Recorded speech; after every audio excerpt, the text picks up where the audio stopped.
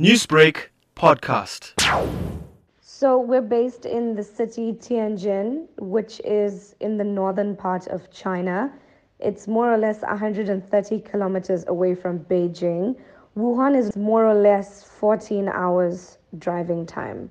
Renée, what are local authorities saying to you right now regarding the situation? So we weren't being directly affected until last week Friday, which was the start of the Spring Festival in China, which is the Chinese New Year. Are local facilities closed off currently? We've all received notices that a lot of the public spaces within Tianjin is being closed until further notice because of the viruses. So you're looking at recreational areas, tourist attractions.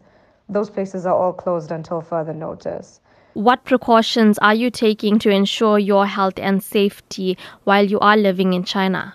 For us, currently we're in stage 1 and Wuhan is in stage 4. So Wuhan is obviously in total lockdown. No one in the city, no one out the city. For us, we're just being told to wear a face mask if we decide to leave the house and to wash our hands regularly. At the moment, managing is not that much of an issue because it is very cold outside. So not leaving the house is not a major issue, but we're being encouraged to stay in our homes, to not go outside unless maybe we need resources or supplies or whatever the case is. But managing so far is fine.